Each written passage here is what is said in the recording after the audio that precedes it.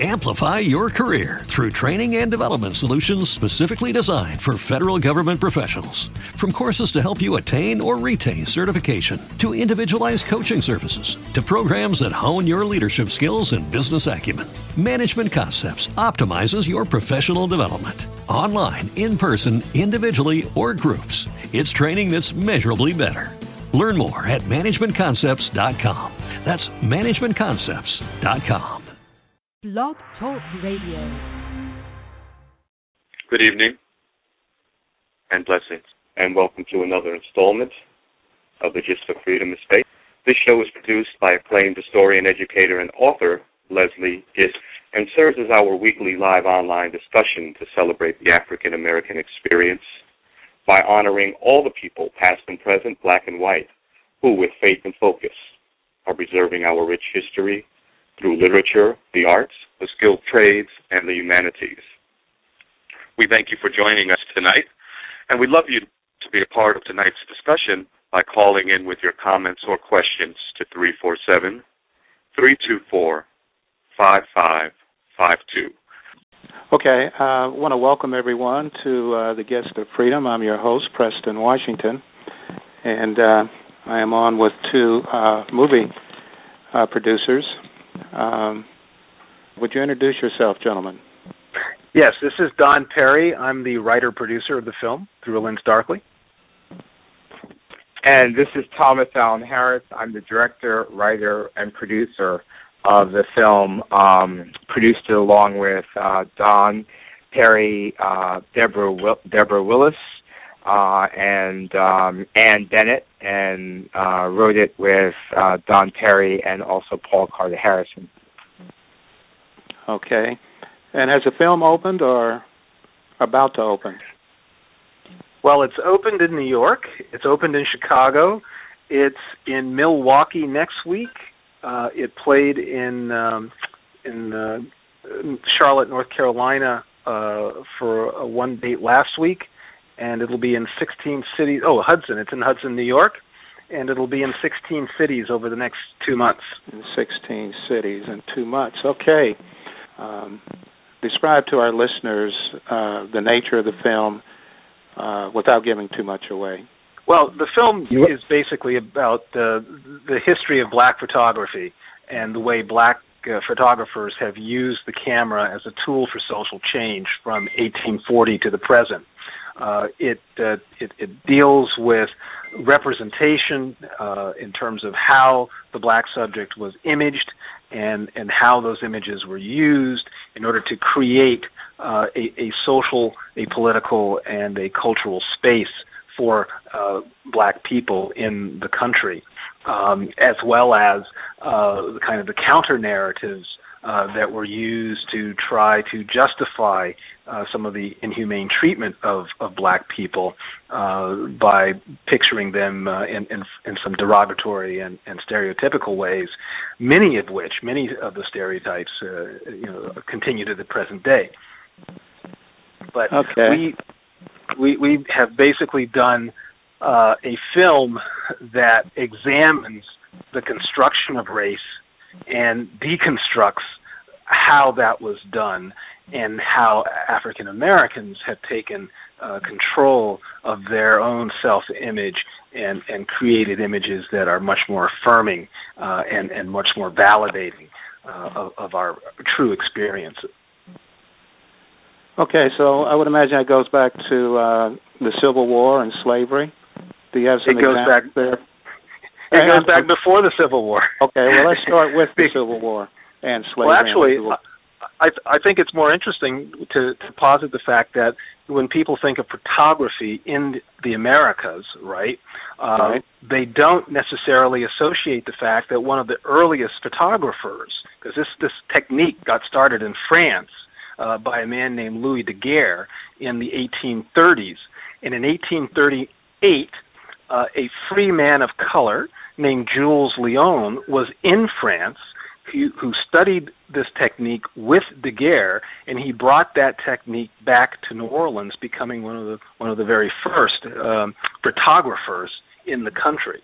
So right there, I think we start the film with something that most people are completely unfamiliar with, the fact that there, in terms of the earliest beginnings of this technique, this medium in the country, there are black people, and we are right in the thick of it in terms of introducing this technology, and then as we go through the film, using this pushing this technology forward in really very critical ways. So our listeners, in case they might want to look that up, could you give us a spelling on Jules Leon? Yes. And Jules yeah. And before that, give us a little history on how it is that Jules was in France in 1838. Well, he was a free man of color in New Orleans, and at that particular point in time, New Orleans was considered an open city. People could come and go, and even people of color could come and go. They could own property. They could do things that were not necessarily available to them in other parts of the Deep South. We don't go into the full history of what brought him to France and how long he was there, but what's most interesting for our story and where we pick it up is the fact that in 1839 he's opened a studio in New Orleans, and as far as we can tell, that's either the first one or certainly one of the very, very, very first studios to open. And it begins this whole process then of studio portraiture, which is so integral to the beginning of photography. Jules Leon, it's Jules, Jules Leon, and he is really one of the pioneers of photography, studio photography, and the bringing of photography to the U.S. Right. Now you were going to go into the Civil War, and that's another very fascinating period because in the history of photography, the way the black subject is shown, we are enslaved and we are destitute, we are poor. And a lot of that comes from the framing of the black subject by white photographers in that very early days of the medium. However, it's important to understand that there were a lot of black photographers. I mean, the way you learned this was by apprenticeship, and there were a number of black photographers who were learning from each other and were going around and shooting the citizens of the communities in which they lived, many of whom were black. And so the portraiture that we have in the film from that particular era show a very wide diversity and richness of black subjects that most of which are images that we've never seen before. And just some of the photographers that we cover, there's Augustus Washington in the 1850s. There's James Presley Ball in the 1850s, early 1860s. We've got images of black families that went into the studio and looked nothing like the kinds of things that we're used to seeing. We've got wealthy planters. We've got people, wealthy Mississippi planters who are black, and their portraits are being displayed right besides the people who were the founders of Procter & Gamble, the Gamble family, from the 1860s. We have a wealth of images of the 1860s of Civil War soldiers who were black. 186,000 black people served in the Union Army. And as Robin Kelly, one of the people that we've interviewed for the film, he's an academic with UCLA, one of the statements that he makes is that when you look at these images, it basically says we freed ourselves. It wasn't that Abraham Lincoln freed the slaves. You look at these soldiers, you look at these officers. I mean, most people have the sense that the blacks who were in the military during the Civil War were serving under white officers, but that's not true. When you look at these images, you're seeing black officers who were commanding black troops. This is a whole history that has been hidden from us, that has been absented from the record. And why is that? That's one of the central questions of the film. Can some of these images be seen at Harvard or Schomburg Library there in New York City? Some of them can. this is one of the other elements about the film that we use it as a call to action to digitize more of these archives, because unless you're a scholar, unless you're doing academic research, these are kinds of images you would never come across because they're buried in some of these archives. But even beyond that, a lot of the images, and we looked at 20,000 images and we whittled it down to 950 for the film, a lot of these images were never meant to be public images. Most of these images were intended as family photographs that were going to be sent from a person going in the Army, when they share that with their loved ones, or a person who had moved and they wanted to send the reminder back to the people they left behind. These were family photographs that were in family photo albums, and they're now come down to us as historical artifacts, some of which are in public archives, many of which are in private archives. Man, 20,000 images? Are there any famous images, any iconic people from that era that we haven't seen? Well, we haven't seen them, so they're not iconic. What we're familiar with, if you're just talking, strictly about the Civil War era photography, you're mostly talking about the Matthew Brady collections. That is the Civil War photographer. We don't know about James Presley Ball. We don't know about the Augustus Washingtons. We don't know about all the countless nameless people who were doing photography at that time. And so part of what we've done is to bring some of those hidden, those forgotten, those overlooked people into prominence so that we can see these things, so that we can understand, that it's a much bigger, much broader, history than has been, the little sliver that's been given to us. We certainly, in terms of the broader breadth of the film, we certainly cover the Gordon Parks and the Roy D. Carafas. Those would be two of the most iconic names that people might be familiar with. But thinking in terms of Robert Sengstack, who was a photographer for the Chicago Defender during the Civil Rights marches, especially, or Jack Franklin, photographer out of Philadelphia, or someone like Dawit Petrus, who's an Eritrean Canadian American photographer, who's filming his lived realities today. These names may not be familiar with people, but you see their work in the course of the film, and you see that they're all part of this great lineage that goes all the way back to Jules Leon. Okay. Speaking earlier about iconic folk, I'm thinking of Frederick Douglass and he had a white family, of course. Were there any new images of he and his white family come about through your research? No, we didn't look at his family portraits in terms of the Frederick Douglass part of the film. And in the early days, or talking about that earlier period, we did focus on two people who used photography in very strategic ways to make very definitive points at critical moments in the public dialogue, if you will, about the role and place of blacks in the culture. Frederick Douglass was certainly one of those.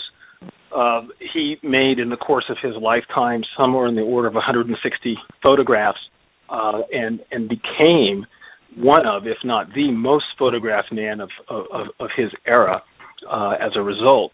And his use of photography was the interesting element to us, because he was making a point. He was, number one, he was saying, look at me, I'm human. I'm just like you. I'm a person worthy of respect. I'm a person who is not destitute. I'm not a ward of the state. I'm a fully self-actualized person. Look at me.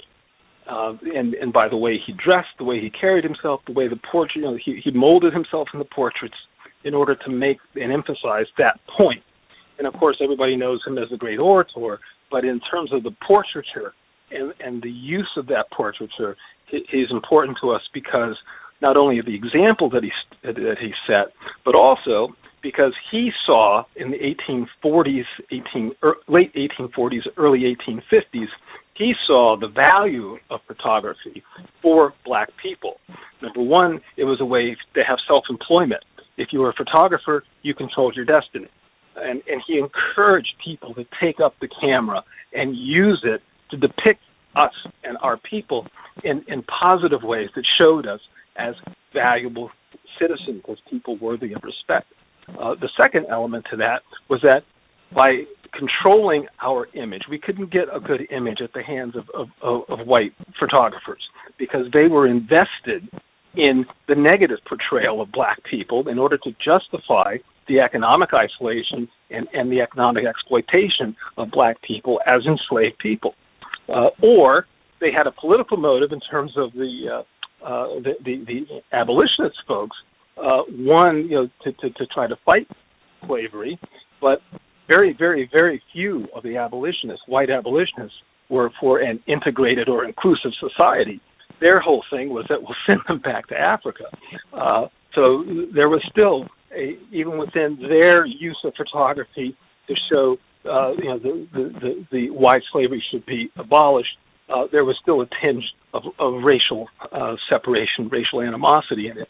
But Douglas saw that this was something that, through the wealth of the images we could create ourselves, we could emancipate, liberate in our own minds who we are, because we would see these images of us as people that were self-actualized, that were of value, that had value in the culture.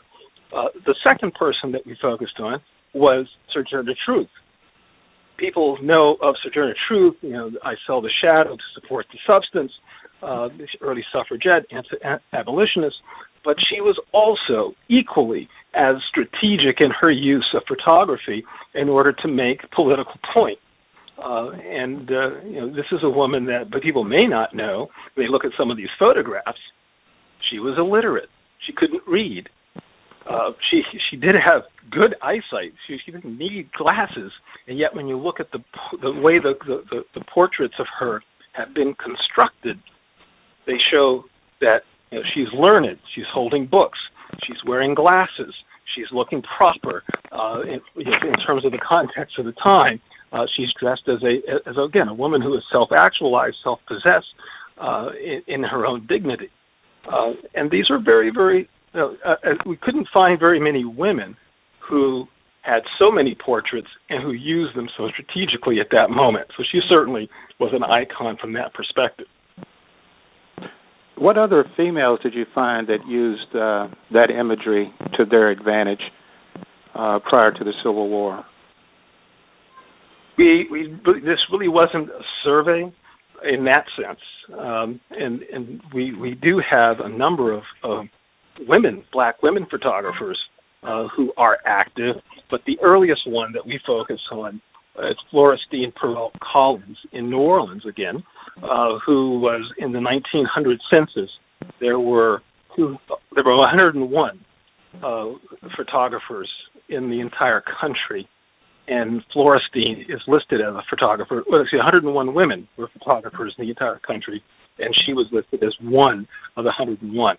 So we do know that there were at least one out of 100 black photographers. There was at least one black woman, but she really was one of the earliest ones that we focus on. And what was interesting about her, aside from the great research that her great-grandniece did to bring the story to light, is that in New Orleans in the 1900s, she started her own photography shop by herself. As an entrepreneur. She didn't have a husband who helped her. She didn't have a brother who was kind of the face of it, and she worked behind the scenes, put it together, and started it on her own, and she was a proprietress of that studio. And she certainly was one of the earliest to do that. Now, there were a number of other black women who were doing photography, but not like that, not in terms of being a true entrepreneurial, self-possessed woman who is, this is my business, and she really went out of her way to photograph all sectors of the New Orleans society at that time, including a number of black subjects. And her images available? Where would well, if you were to Google Florestine Perot Collins, you would find some of her images, but not very many. Okay. I'm also thinking here of when we talk about photography and how it's used to convince or sway, I'm thinking of the Emmett Till situation and his mother's decision to publicize his photo in the Jet magazine. Yes, exactly, and that is a very critical moment in the film as well. Because it also crystallized the role of the black press in terms of really jump-starting the civil rights movement, even before Rosa Parks refused to move from the back of the bus. I mean, you could look at that as kind of like the real start of the civil rights movement was there. I mean, the black press was all over that. We focus on Ernest Withers, who was one of the photographers at the Emmett Till trial. He also created a small booklet about the trial, and you have a whole lot of images, some of which people may be familiar with, but many, many more that people are not familiar with that we do to show in that particular moment in the mid-50s. I'm sorry? I said we do show some of those Ernest Wither photographs that aside from the more iconic image of Emmett Till in his casket, there are a number of other images that people may not be familiar with that are equally important, and we certainly give them quite a bit of play. Okay. What about images from the sports world, going back to Negro Leagues, baseball, etc.? Is that covered in the film? No, we didn't cover that. We were really focusing on the photographers, and we were really looking at the push forward in terms of advancing as Deb Willis, who is also one of the co-producers of the film and whose book Reflections in Black was the initial inspiration for the film, says that create a social, political, and historical space for the black subject, for black people in the culture, and so it really is it's a look at the use of photography to advance the race, if you will. Okay, then we talk about that power of those images and the positive ways in which they were used. How does that compare or contrast to the images we see today on Facebook, rap videos, social media, paparazzi? How do you compare and contrast that? In many ways, it's quite similar to what people were fighting against, over the generations, over the 170-odd years that the film covers. I'm struck really by one of the most, I think, poignant parts of the film is looking at the images from the 1900 Paris exhibition that was there was a Negro exhibition, the Georgia Negro exhibit at the 1900 World's Fair. W.B.D. Du Bois was the curator. Thomas Askew, a black photographer from Atlanta, was the principal photographer that was used. Booker T. Washington, another very savvy user of photography in order to make it a point and to advance an issue, was the sponsor behind it. He was able to get the U.S. government actually to pay for the exhibit to be assembled and then to travel to Paris. But when you look at these images of a thriving black middle class Victorian, 70, not even a generation past the Civil War, in contrast to what were the popular images of blacks as criminals, the black brute, as blacks as lazy, the watermelon, the alligator bait. I mean, that dichotomy in terms of the way the black subject has been shown is almost exactly what we're dealing with today in terms of just solid, everyday black folk going about their lives, being self-possessed, being self-determined, validated in what they do, versus showing us as the thugs or gangsters or whores or irresponsible criminal. I mean, it's almost exactly the same thing. And one of the things that we've been telling people as we've gone through a number of these Q&As after the film, those who forget the past are ultimately going to repeat it. And what we see is an ignorance about who we are, where we come from as a culture, having to be relearned almost all over again. Not just white folks, but black folks as well. Yeah, those images, as you were recounting that, I was thinking of the images coming out of Ferguson, Missouri, during that instance when Michael Brown was shot down with his hands in the air, and how the people that were out there trying to get their rights are described as protesters, rowdy, et cetera, et cetera, et cetera.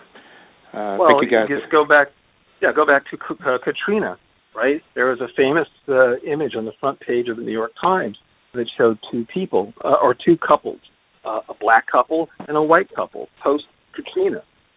A white couple is shown, amongst a whole bunch of debris and kind of, picking up things, that are around them, and they're said they're trying to rebuild their lives. You have black people in a not dissimilar pose, and they're described as looters. It's the same thing, right? But after the Civil War, we had in the Reconstruction period, we had black people trying to get their families together, trying to build themselves up, get their lives together. They showed these images of them as families, and then at the same time, we're being described as marauders and looters and people that are not under civil control.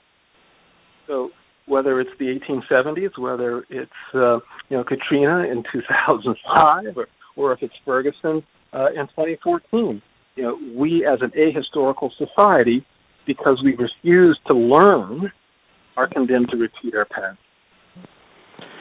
Were there any photographers back in the day that covered the New York draft riots? Did that? The draft riots were 1850s. I'm sure there were, but we didn't find any. That didn't come across your radar then? No, those images, if they exist, they've not been digitized, and they're part of the hidden history. I forget the exact number of archives we looked at, but it's approaching several hundred archives all across the country, and a very, very limited and just scratching the surface, really, of their collections are digitized at all. Most of them, are still dealing with physical artifacts, and in many cases, some of those physical artifacts, the actual photographs, aren't even cataloged.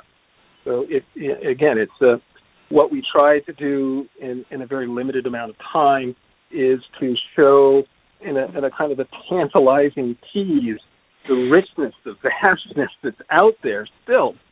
And we kind of are encouraging folks to pick up that baton to go out and discover and find. We have a section in the film where we talk about the Harlem Renaissance. And one of the things we try to convey is that imagistically, we are familiar with, culture is familiar with James Van Der Zee, because those are the images that not necessarily the only ones that survived, but because of the reappraisal of his career and his life that took place in, I think it was 1986. There was a big exhibit at the Museum of Modern Art. It just brought him back to the forefront of people's consciousness and their collective understanding. There's Van Der Zee. But there were many Van Der Zees across the country. There was a Harlem Renaissance going on in the 1920s and 1930s, from Richard Rogers Richard Roberts, in South Carolina, all the way to San Francisco. And Louis Watts, who is a photographer, as well as a professor, I think, at UC Santa Cruz, has put together a wonderful book called Harlem of the West. And he has a number of images that were being taken from San Francisco, from the name of the exact part of San Francisco. It's I know it begins with an S. And it's Fremont, I think. No, it's not Fremont, but it's in San Francisco. It's a famous, was a very, very famous jazz location within San Francisco, and it was their Harlem. All the clubs were there. All the people were there. It was really quite special. But those are almost completely unknown to us. And so, one of the things that Louis was it's so great for him to have done is to have finally bring their names into the public consciousness.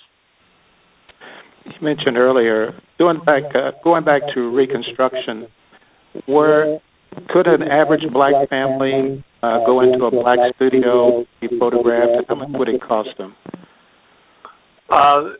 It was, as Cheryl Davis, who's also a scholar, art historian, says, it was a sacrifice for them. These were not necessarily people with a lot of disposable income, and so to go to a studio and to have a portrait taken, we have to think it's not the same as today, where you just take your cell phone and you point it out there and you make a selfie and boom, you got a picture. Going into a studio meant several hours out of your day because the technology was slow, and in order to make the portrait, to make the picture, it took at least an hour to stand there perfectly still without moving, and it cost if it was 25 cents or 50 cents in that time, right. It'd probably be equivalent to $25 or $50 today. Yeah, that would be quite a hit for some families. They did it, and yet they did it. This is the other important thing, because we show some of these photographs for exactly that reason, because it was so important to these people to be recorded, to have that image taken, because it was a statement. It wasn't just a casual, I'm going to take this photograph, boom. No, they may have saved up for it, and we have to think about the time as well, because what we're looking at in a number of cases were formerly enslaved people, and they're able to say now, this is who I am.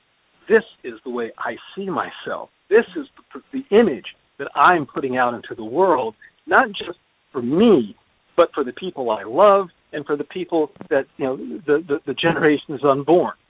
These folks, in order to make that commitment, they did it with considerable intentionality about that act, and they understood how important it was to make that sacrifice.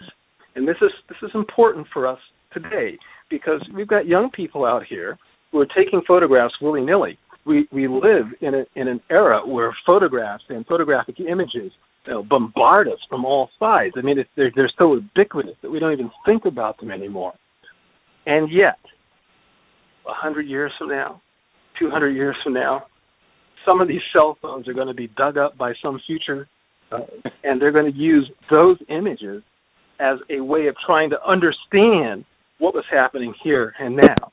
And so this is, we need to spend a little bit more time being a little more considerate in terms of, what is it that we're doing and where are these images going.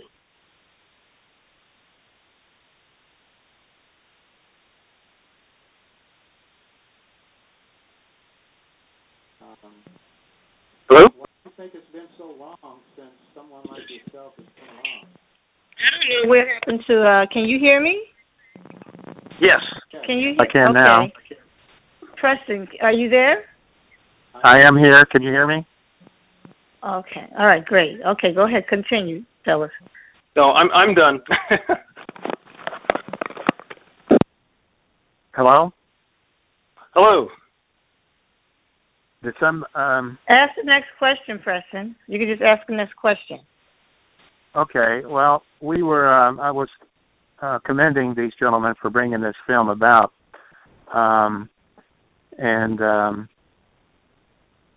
That our people survived slavery. There's pictures and evidence of that, as you mentioned.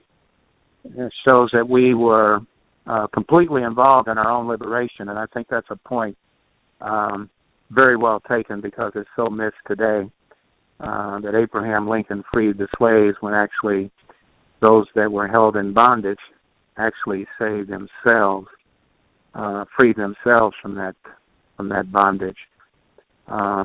Now, what about the responsibility of photographers today to teach the community relative to this history and the value of picture taking, image taking, etc.? Yeah, this is really, I think, one of the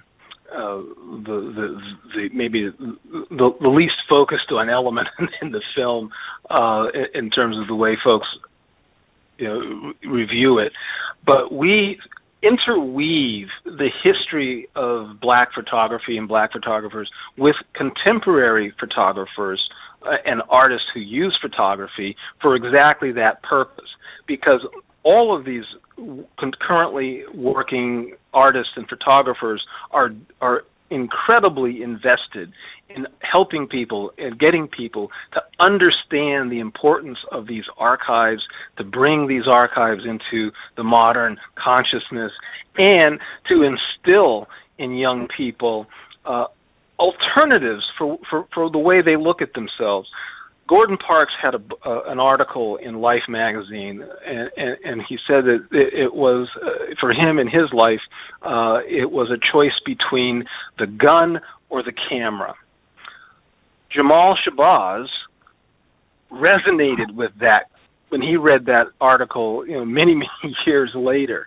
And for him, it was a choice between the gun or the camera. And starting in the late 70s and the 1980s, he would go around Brooklyn and the Bronx showing young people, particularly young black men, here's the power of the camera and taking images in your hand.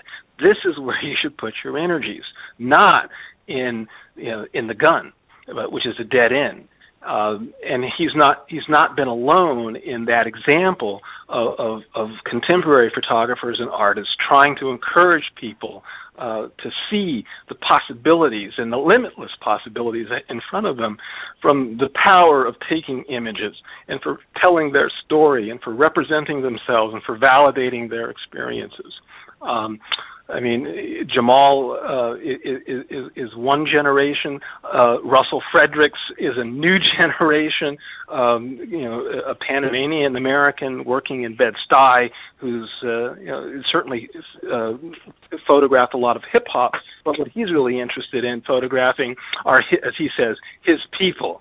He wants them to see themselves for the beautiful people that they are, because this is the real danger of not understanding the power of self-representation. If you ingest, as Chester Higgins, another photographer, actually with the New York Times that's in the film says, if you ingest this diet of what the culture feeds you, a diet of these derogatory images, of these images that debase your humanity, sooner or later, you don't necessarily see yourself as having any value. And that's what leads to this nihilism, to this most young people today thinking that that they have no future, they have no life, and that if they get to be 30, that's a miracle. But taking control of your representation, of being able to show yourself as having value, of having worth, of being, people who love, who are human, who have lives worth living. That can change everything. Radcliffe Roy, a Jamaican American, also living in Brooklyn, is very much on top of this part of the importance and the power of taking pictures and putting them out there. So this is when I was talking about the intentionality, that young people today just taking pictures willy-nilly, you run out of space in the phone, you just delete a whole bunch of things. We have to really begin to see these images for the power that they represent. They're the power of self-determination, of self-actualization, of self-validation. And when we do that, when we see the humanity in them, Leopold Senghore, who was a negritude poet in the 1960s, says that the photograph is the one true link between one person's eyes and another's heart. This is at the heart of the film. This is what we focus on. How do we see each other? And do we see each other in the fullness of our humanity? Because when we do that, and we see the positive in ourselves, we see something worth fighting for in ourselves, then we're less inclined to destroy ourselves, which is really what's at the core of the gun or the camera choice. You made a reference earlier to self-representation. Could you give us that quote again? I think that's very important. A number of people are really excited about seeing your film. And before we get off the air, I want you to give us a website where folks can go so they can find out when that film is coming to their location. Certainly. The film is being distributed by First Run Features, and if you spell out the FIRST, FirstRunFeatures.com, and you go to click on the in theaters now, and you'll see Through a Lens Darkly, and you hit that, and it'll take you to our page on the First Run Features website. The trailer is there. You'll have links for the play dates. You can see some of the reviews, what people are saying in the press, and you'll also have an ability. If we're not coming to your city, we are also working with an outfit called Tugg, TUGG.com. And what Tugg will do is if you can get 75 or 100 of your friends together, they will bring the film to you. And so there's a link to Tugg for you to be able to do that as well. And, of course, our website. Our website, where we try to keep it up to date, but things have been moving so fast, so we're just a little step behind. But there's a lot of material at the numeral one world, numeral one family .me, M-E, and that will take you to. You can see Through a Lens Darkly there. There's a lot. We interviewed 52 people for the film. And we were certainly not able to get all of them into it. We only had 90 minutes. But what we are doing is releasing some of the material in what we called Through a Lens Darkly short shots.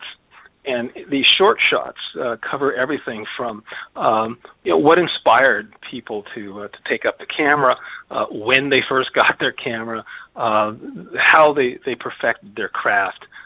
Some very interesting personal reflection by the photographers and the scholars who are dealing with photography about these archives. I mean, there's been some incredible stories. You'll find that at the oneworldonefamily.me website. You'll also have information there about our companion transmedia project, which is called Digital Diaspora Family Reunion, and DDFR for short. And what's important about DDFR is that an integral part of being able to make the film was being able to find the images. And because a lot of images were not available in archives, we created a project that would go around and activate personal archives.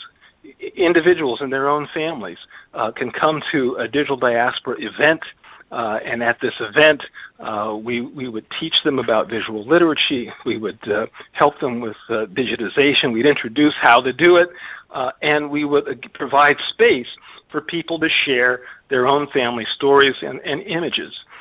And it was through that process that we were able to find almost another 10,000 images and many of which ultimately did make it into the film, because they were covering periods of time when we just didn't have any images. So we would be in the 1880s, and we'd be looking for images from the South, and, well, lo and behold, the people who had them were black families in the South, or black families from the South, and it's because their ancestors had gone to black photographers and had studio portraits taken that we would have those archival images now.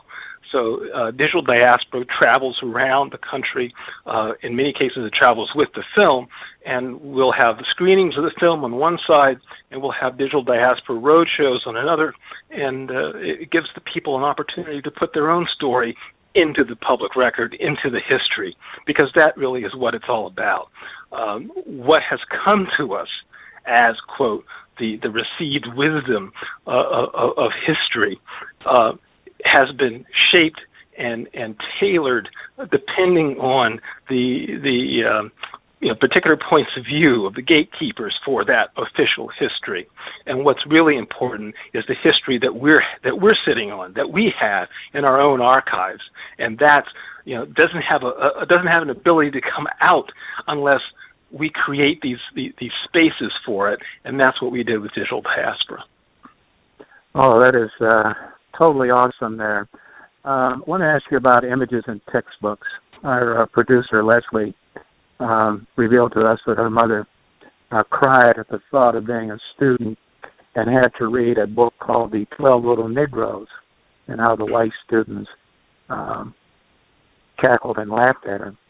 Are you doing any work towards addressing images and textbooks? We're not doing that directly, but we are certainly, we've made some stabs at creating educational activities and curricula materials around the new images and new archives that we have found, and some of those are available on our One World, One Family website under the Digital Diaspora Educational Resources, because we know that the history of photography, the history of images of black people has not expanded in the 35, 40 years that Deborah Willis has been creating the field, if you will, because she really has been the pioneer at trying to get this history to become known and to get it included into historical literature. And she was inspired by the fact that as a student of photography in the 1960s, there were only 2 textbooks, and in both of those textbooks there were no black photographers at all, and there were very, very few images of black people, and what images there were showed us as broken down, poor, basically forgettable subjects. And so she coming from a family that used a lot of photography, that was familiar with a lot of local photographers in their communities, and knew that there was a wealth of images being made. Where are these images, and why aren't they included in these books? And so she took it upon herself, virtually single-handedly, to do the research, to find these archives, and to make some of these images known, and certainly to make more of these black photographers. From your family album, is that correct? Well, yes. Thomas Harris's grandfather was an amateur photographer, like so many people. He fell in love with the gadget and has always had one. And the reason we did that is because that's where the history was. So, for instance, Robert Allen was a famous photographer. He covered a lot of Harlem Renaissance artists primarily. He was a photographer. He married a woman who hated the fact that he was a photographer, and upon his death, she burned his entire archive, some 35,000 negatives.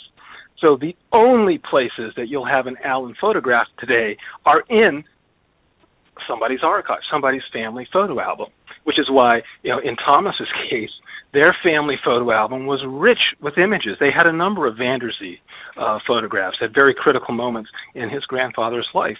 He also had Austin Hansen photographs. Austin Hansen became a family photographer for some of their bigger celebrations. This is just one person, one family, but because of the times that they lived or the things that they did, they were able to build an archive that, from an historical perspective now, in hindsight, is really quite remarkable. And so part of what we wanted to do, in terms of how do you find a narrative thread to get through all of this history, we felt it was a family photo album. And what better way than to personalize this story and to use the journey of Thomas's grandfather and his father in contrast, and how they used the camera, how they saw the power of making images in terms of defining themselves and creating a space for themselves in the culture. Oh, man, that is great. Also, I know your film concentrates on photography, but I'm interested to know about moving images. When did that come into play? Do you have some information on that when it comes to black folk? Because I think there has been some images, moving images, that are coming forth from the 1920s, particularly in Oklahoma, Louisiana, etc. Does your film touch on that in any way? The film does not touch on the moving image. This film doesn't touch on the moving image, and we were certainly there at the beginning of that technology as well. Even before Oscar Michaud, there were black filmmakers on both the East and West Coast, and as well as people making their own, what we would call family videos throughout the South. There's a very famous reverend from Atlanta who went on a tour of the southern states, and he took just unbelievable photographs in the 1900s, or moving images from like 1912 to the 1918. So we know that we're there, and that really is the subject of another project that we've been developing, and we'll probably turn our attention to once this film kind of like gets past its freshness. It's just coming out now, but that project is called From Property to Person, and it looks at the representation of the black subject in popular culture. And the moving image, movies, is really one of the focuses of that. Oh, man, I'll really be looking forward to that, in addition to your current film, Reflections in Black, Through a Lens Darkly, which is based on a book by Deborah Willis. And, right. Do you have anything else to add? Our hour is just about up. Is there something or some image or some fact that you really want to get across to our listeners? I think the most important. To see your film. Oh, we definitely encourage them to come out and see the film. We definitely want them to bring young people to see this film. Yes, there's some hard images in the film, so we don't think it's necessarily appropriate for very young children. But if they're 13, 14, 15 years old and up, bring them, because this is for them. This film will show them. We start off, the Sheila Prebright, who's from Georgia, a brilliant young photographer. She was telling a story in the film about how at 6 years old, she's with an Army brat family. They're in Germany, and she discovers to her horror that she's not like the other kids in her elementary school.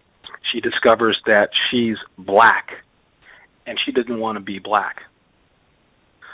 This is a woman who is maybe all of her mid to late 20s. So this is not that long ago. And this is not like we're looking at the Gordon Parks 1954 images with the doll test. This is something much more contemporary. Exactly. She didn't want to be black, and what we're trying to do with this film is to address all those children who had that feeling that being black is somehow to be less than. This film is something to celebrate, to say, yes, we are, and we're proud of that fact. And I think that's so vitally important in these particular day and age, because part of the problem that we face as a culture, let alone as a people, is a sense that somehow we're not worthy. And that couldn't be further from the truth. And when you see these images and you see these people who have withstood infinitely more trial and tribulation than we today have withstood, and they still stand proud, they stand sure, they stand affirmed, that's important. And we need that's a history that we need to remember, because it can inform how we deal with the issues that we confront every day.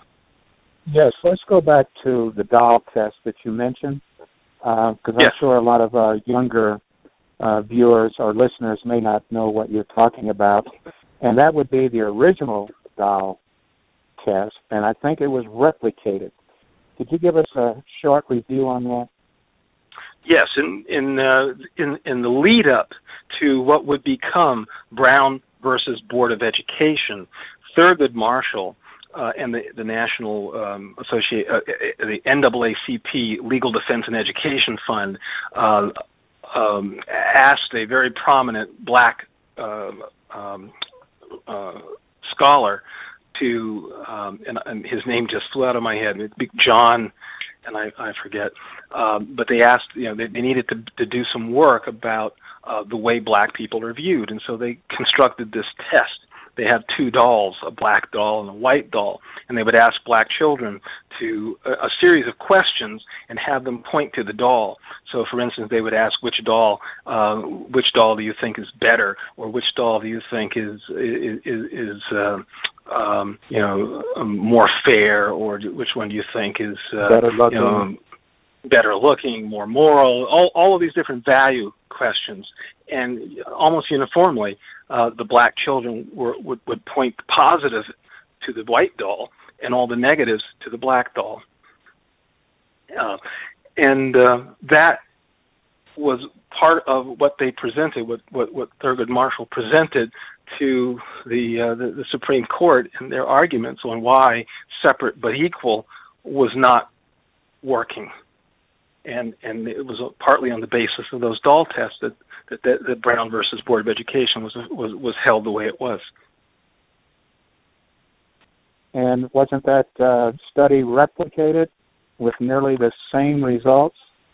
It was. I don't know if it was in the 2000s or it was in the late 1990s. I think it was probably as late as 2008 or 9. Yeah, and the results were almost exactly the same. Yeah, exactly. It was again. Go ahead. I'm sorry. Go ahead. I didn't mean to cut you off. It's been a pleasure. Okay, and again, my guest has been Don Terry, along with Thomas Allen Harris, in reference to their film Reflections in Black Through a Lens Darkly, based on the film is actually Through a Lens Darkly, Black Photographers and the Emergence of a People, and it was inspired by the Deb Willis book Reflections in Black. Okay, got that straight. Thank you. And they can go to firstrunfeatures.com right, to find out when that film is coming to their location, and also a trailer is there. Right, exactly. Okay. And if for some other reason it's not coming to their particular location, through firstrunfeatures.com, they can also access TUGG, TUGG.com, and they can request a special screening if they put together a group of 75 to 100 people. Great. We're going to close the show out, and I'm going to let you have the last word. Well, I encourage everyone to keep taking photographs, and more importantly, archive them, save them, these are precious objects, that we shouldn't lose sight of the fact that they're our history today, they will be our history tomorrow, and they're so important for passing on to the next generation, the generations not yet born. Thank you for taking time out of your busy schedule to come on the show this evening. We appreciate it. My pleasure. Thank you so much. Okay. Good night. Take care. All right. Okay, everyone. These shows are available at iTunes, Black History University. Just Google that. And if you have ideas for shows, give our producer information on that. And my name is Preston Washington. I've been your host, and I want to say good night to everyone. Good night.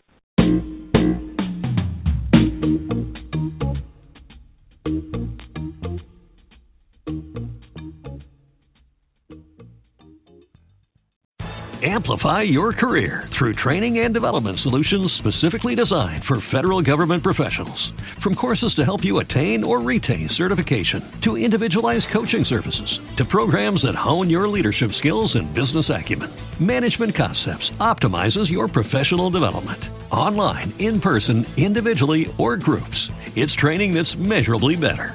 Learn more at managementconcepts.com. That's managementconcepts.com.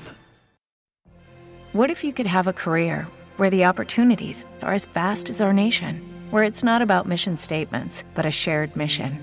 At U.S. Customs and Border Protection, we go beyond to protect more than borders. From ship to shore, air to ground, cities to local communities, CBP agents and officers are keeping people safe.